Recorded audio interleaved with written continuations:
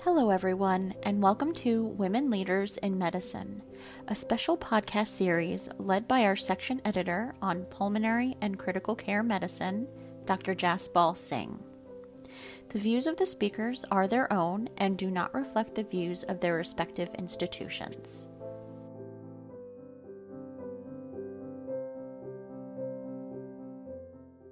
Hi, everybody. I'm Jaspal Singh. Welcome again to Women Leaders in Medicine, a podcast series on Consultant 360. On behalf of Consultant 360, I'd like to welcome our listeners. And today we have another great pair of esteemed guests. So with me today are Ellen Hilligas and Chris Permy. Ladies, want to introduce yourselves? Ellen? Sure. I am an American Physical Therapy Association board certified clinical specialist in cardiopulmonary. I'm also an adjunct professor at Mercer University in Atlanta, and I'm the president and CEO of PT Cardiopulmonary Educators, which is a web-based education company. Fantastic. Chris? My name is Christiane Permy. I am a physical therapist from Houston, Texas. I am currently a rehab education specialist at Houston Methodist Hospital. And I'm also the owner and president of Permy ICU Rehab Seminars, which is a company which presents lectures and seminars on the topic of early mobility in ICU. Fantastic. First of all, I just wanted to say I'm a huge fan of both of your work. I think, Ellen, you and I met through the American Thoracic Society. And then Chris, you and I met through Society of Critical Care Medicine. But both of you have inspired a lot of people I know, including the physical therapists I work with, who are such experts, partly because of both of you. But tell us why you are so passionate about mobilization of the ICU patient. I learned early on in my career the horrible side effects of bed rest and how it impacted my patients, their return to function, their return to their leisure activities, and their all-around quality of life. And I said, there's got to be something better. And we had always been doing early mobility way back when I started, and that was before we had restraints.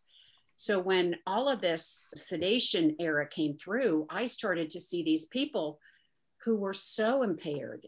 And I think that's my passion, is that I know you don't have to be that impaired mentally and physically. And I know that it can be done. And so I think that's why I've been passionate about it. How about you, Chris? Ever since I was in physical therapy school, I was always drawn to the acute care side of medicine and also to the really complex issues that some diseases presented. So when I started working at Houston Methodist, I started doing chest PT in the late 1980s. And after that, I started working a little bit in the ICU. And at that time, there were two physicians that were very passionate about early mobility, and they kept telling me that if I just got those patients out of bed and I walked them, that they would not die.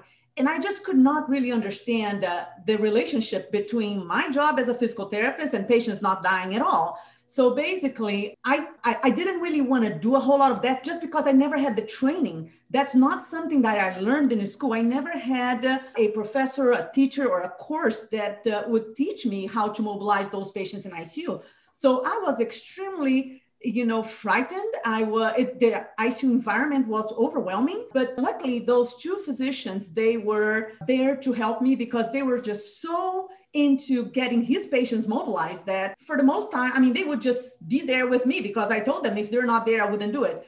But the whole thing is that the more I did it and I saw the results, the more fascinated I became. And finally, by like the early 1990s, I decided that's the only thing I wanted to do as a physical therapist in my entire career. Amazing. So both of you connected to your patients, to others, and you both have actually inspired others. So I was going to ask you, prior to COVID-19, we've struggled a lot with mobilization as a country, as a profession, and internationally.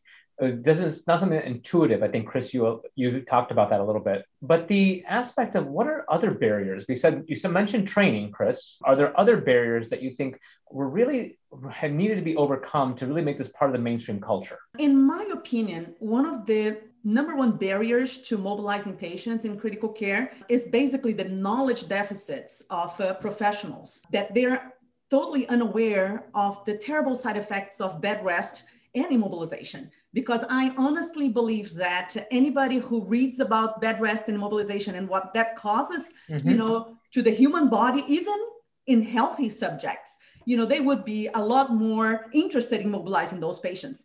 So that is, I think, the number one barrier is like really the knowledge deficit.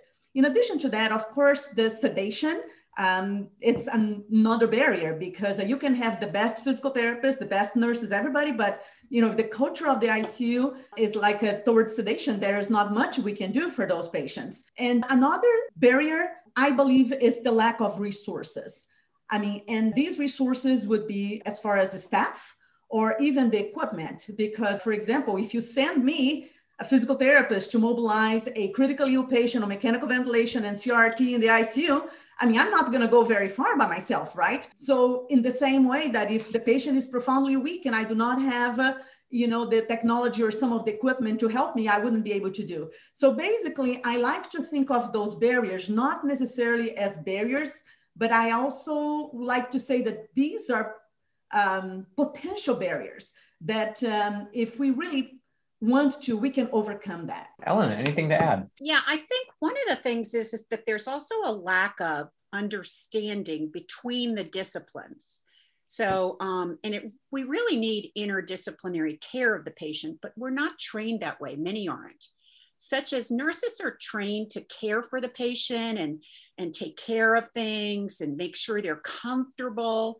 And physical therapists are also called physical torturers. We're taught to get them up, get them moving, no matter what. It's better for them. And so we're hitting heads because we're going against our basic beliefs. Our belief is not to keep them comfortable, but to keep them moving because we know that's better. And nurses want to make sure the lines and tubes don't come out, and I don't blame them. And they also want to make sure the patient's comfortable and not in pain. And so we butt heads there. And then we often understand the role of the physician, but maybe not the respiratory therapist. And we just need to know each other's roles. We need to work together and not compete. We need to work together. And I think that's the barrier, is when you don't have a team and you don't work together. And so that's a challenge, but I think it's a communication challenge. Mm-hmm. You can teach each other and you can communicate with each other. And I think that can be overcome. And I totally agree with Chris that sedation is huge, and understanding the effects of sedation on breathing and mobility. And I also agree with her about the training, because I don't think walking into an ICU is entry-level physical therapy, and they don't have the training in their own physical therapy worlds. And a lot of other disciplines don't have that. So I think training is also key. Training and knowledge, the culture of sedation, the idea of resources, equipment, staff, personnel, the idea of interdisciplinary care and communication at a high level. And I think what you're kind of getting at, Ellen, is also a culture of a shared goal. I think the idea of mobilization is part of a shared goal for the patient to go for liberation, which is something that we've all been kind of talking around, the idea of getting patients out of the ICU back to reasonable quality of life. And I think I have to say I learned a lot from both of you, as well as the whole discipline, actually. I include occupational therapists in this discussion as well. This is all stuff we've been working on as a society, multiple societies, your own professional societies. We were kind of making some headway, I think, as a society about trying to go more towards liberation, that including interdisciplinary team care, including the idea of mobilization, including occupational rehabilitation as well. And then along comes COVID-19. And this pandemic comes and pretty much turns all the progress that we did sort of on its head. Explain to me, someone very simple like myself, like, how did you approach this? How did you overcome some of the challenges that were here? What are some of the challenges involved with COVID-19 for our audience? Ellen? Well, so one issue was we didn't have enough equipment, PPE equipment, to be treating the patient going in and out when we wanted. And so we had to overcome that barrier. And what we did is we learned how to communicate through glass to the nurses who were in there, had to go in and out a lot. We communicated the things that we wanted to see done. And we also helped educate them and work with them to try and tell me what you hear in the lungs, then get them sitting up and stuff, because one of the things is that they would be left alone if we weren't going in. And so we had to go into the units and get them to mobilize the patients through the wall, and we'd be watching the monitor, we'd be communicating back and forth. So we kind of taught people how to do some of our skills because of this situation. And we were also pushing to get the patients up early. We understood that they were sick and all that kind of stuff, and people were short staffed, but we were really pushing for the mobility part, because if you listen to some of the places where they didn't have enough staff, such as in New York, and they were overwhelmed with patients, they were sedating them because they couldn't get into the units if they pulled something out.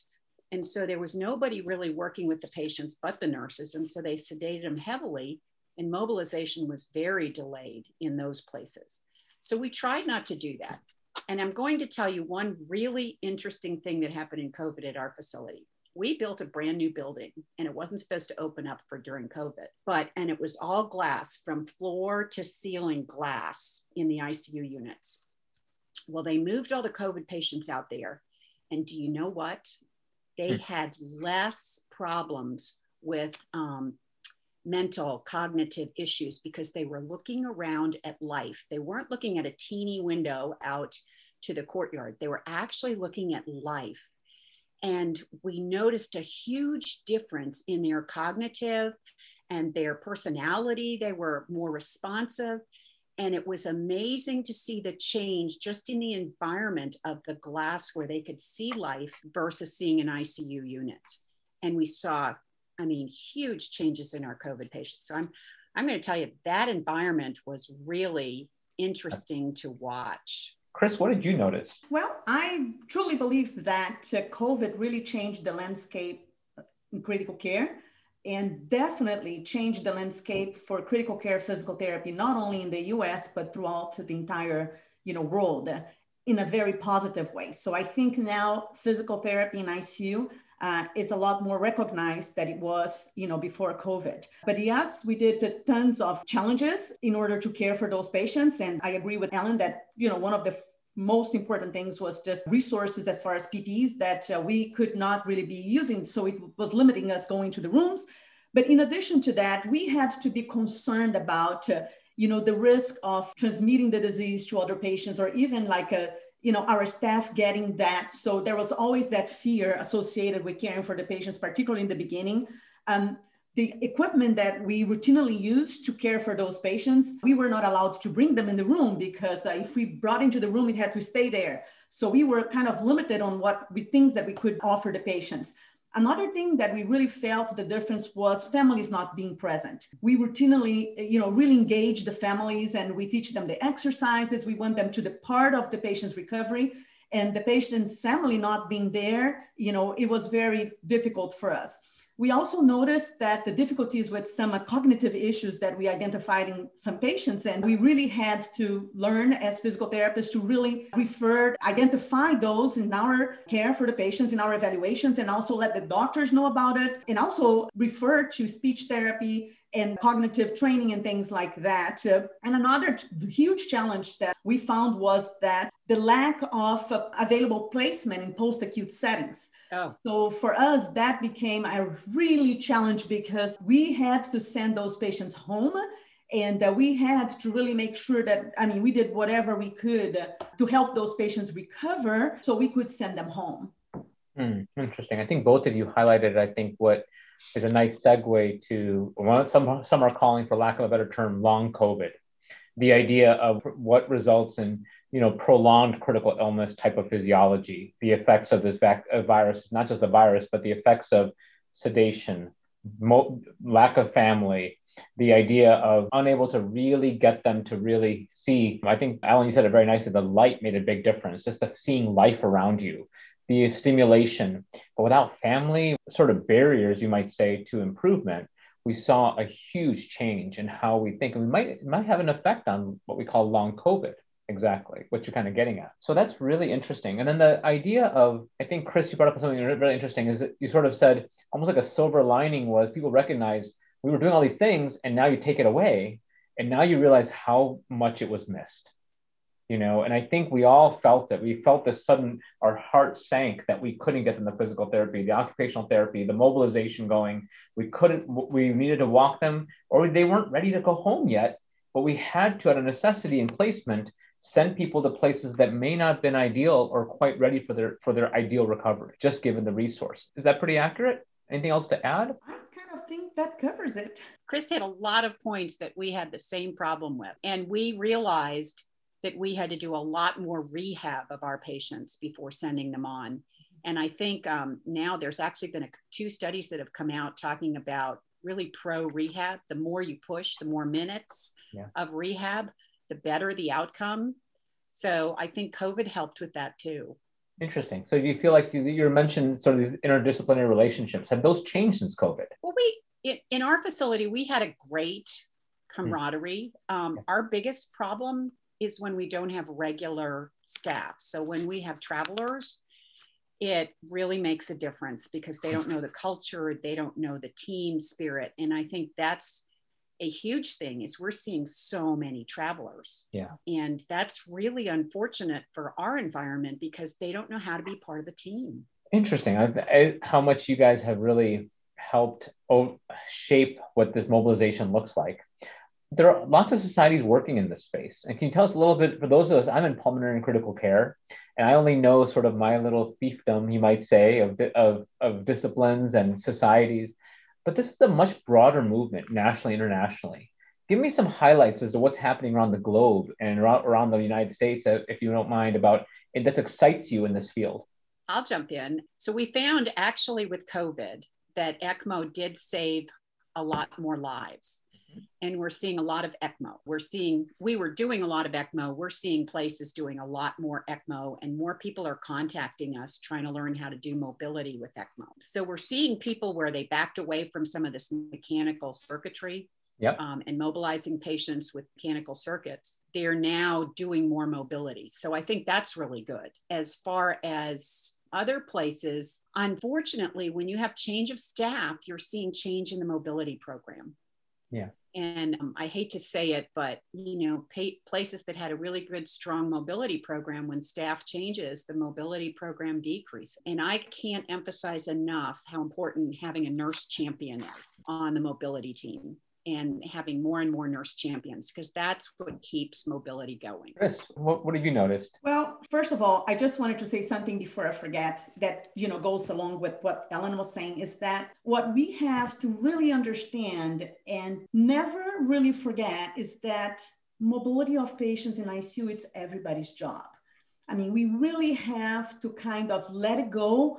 This idea that, we're just waiting for a PT to come here to get the patient out of bed. Mobility, it's everybody's job. And I don't think that there's any one discipline that is part of that critical care team that is not responsible for mobility.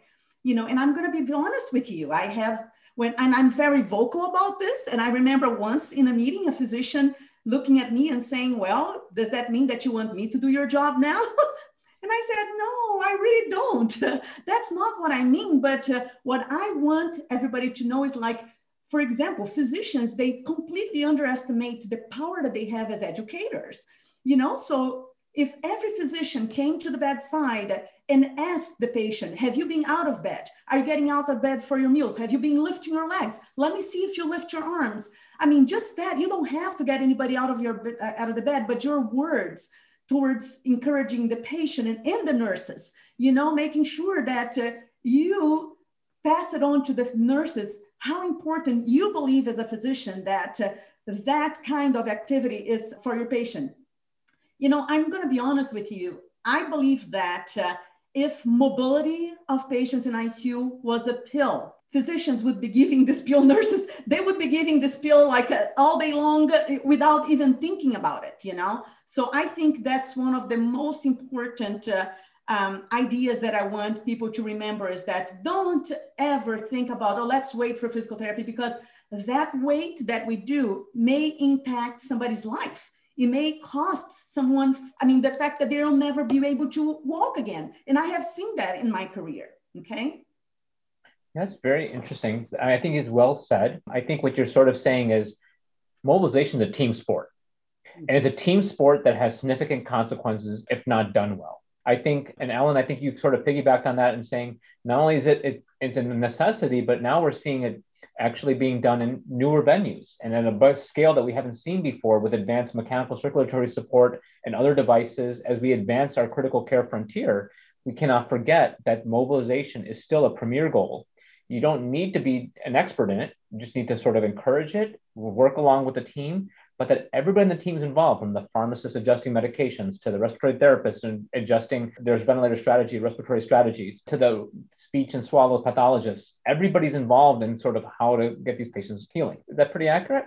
Yeah, the way I think is like, just imagine, that's my dream. Imagine like if the nurses came to check the vital signs, and instead of doing a blood pressure of the patient laying in the bed, if they set the patient on the side of the bed, let me check your blood pressure and set them on the side of the bed. I mean, if you do that 2 or 3 times during the day, but unfortunately, that's not a priority, and I fully understand, like, nurses are completely overworked, but I don't know that anybody really gives the true importance, how that little bit that is done throughout the day can make an incredible impact on the recovery of these patients.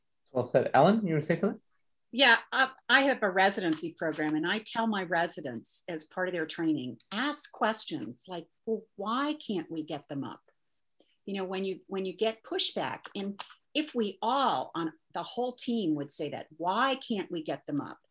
And they say, well, they've been on this IV med. Well, how long have they been on that IV med? Are they stable?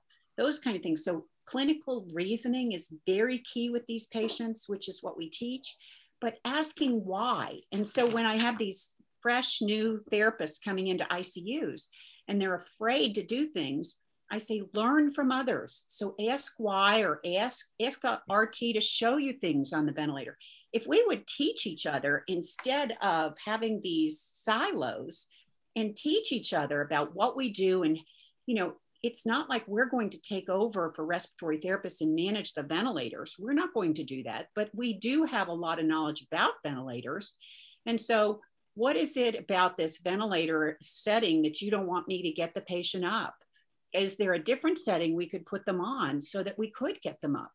So you try and come to a mutual agreement so that your goal is mobility. And, sometimes we just don't understand each other because of our background and our training. But if we would just ask the question, why can't we? And Chris's pill, the doctor goes around, but why can't we? What is limiting them?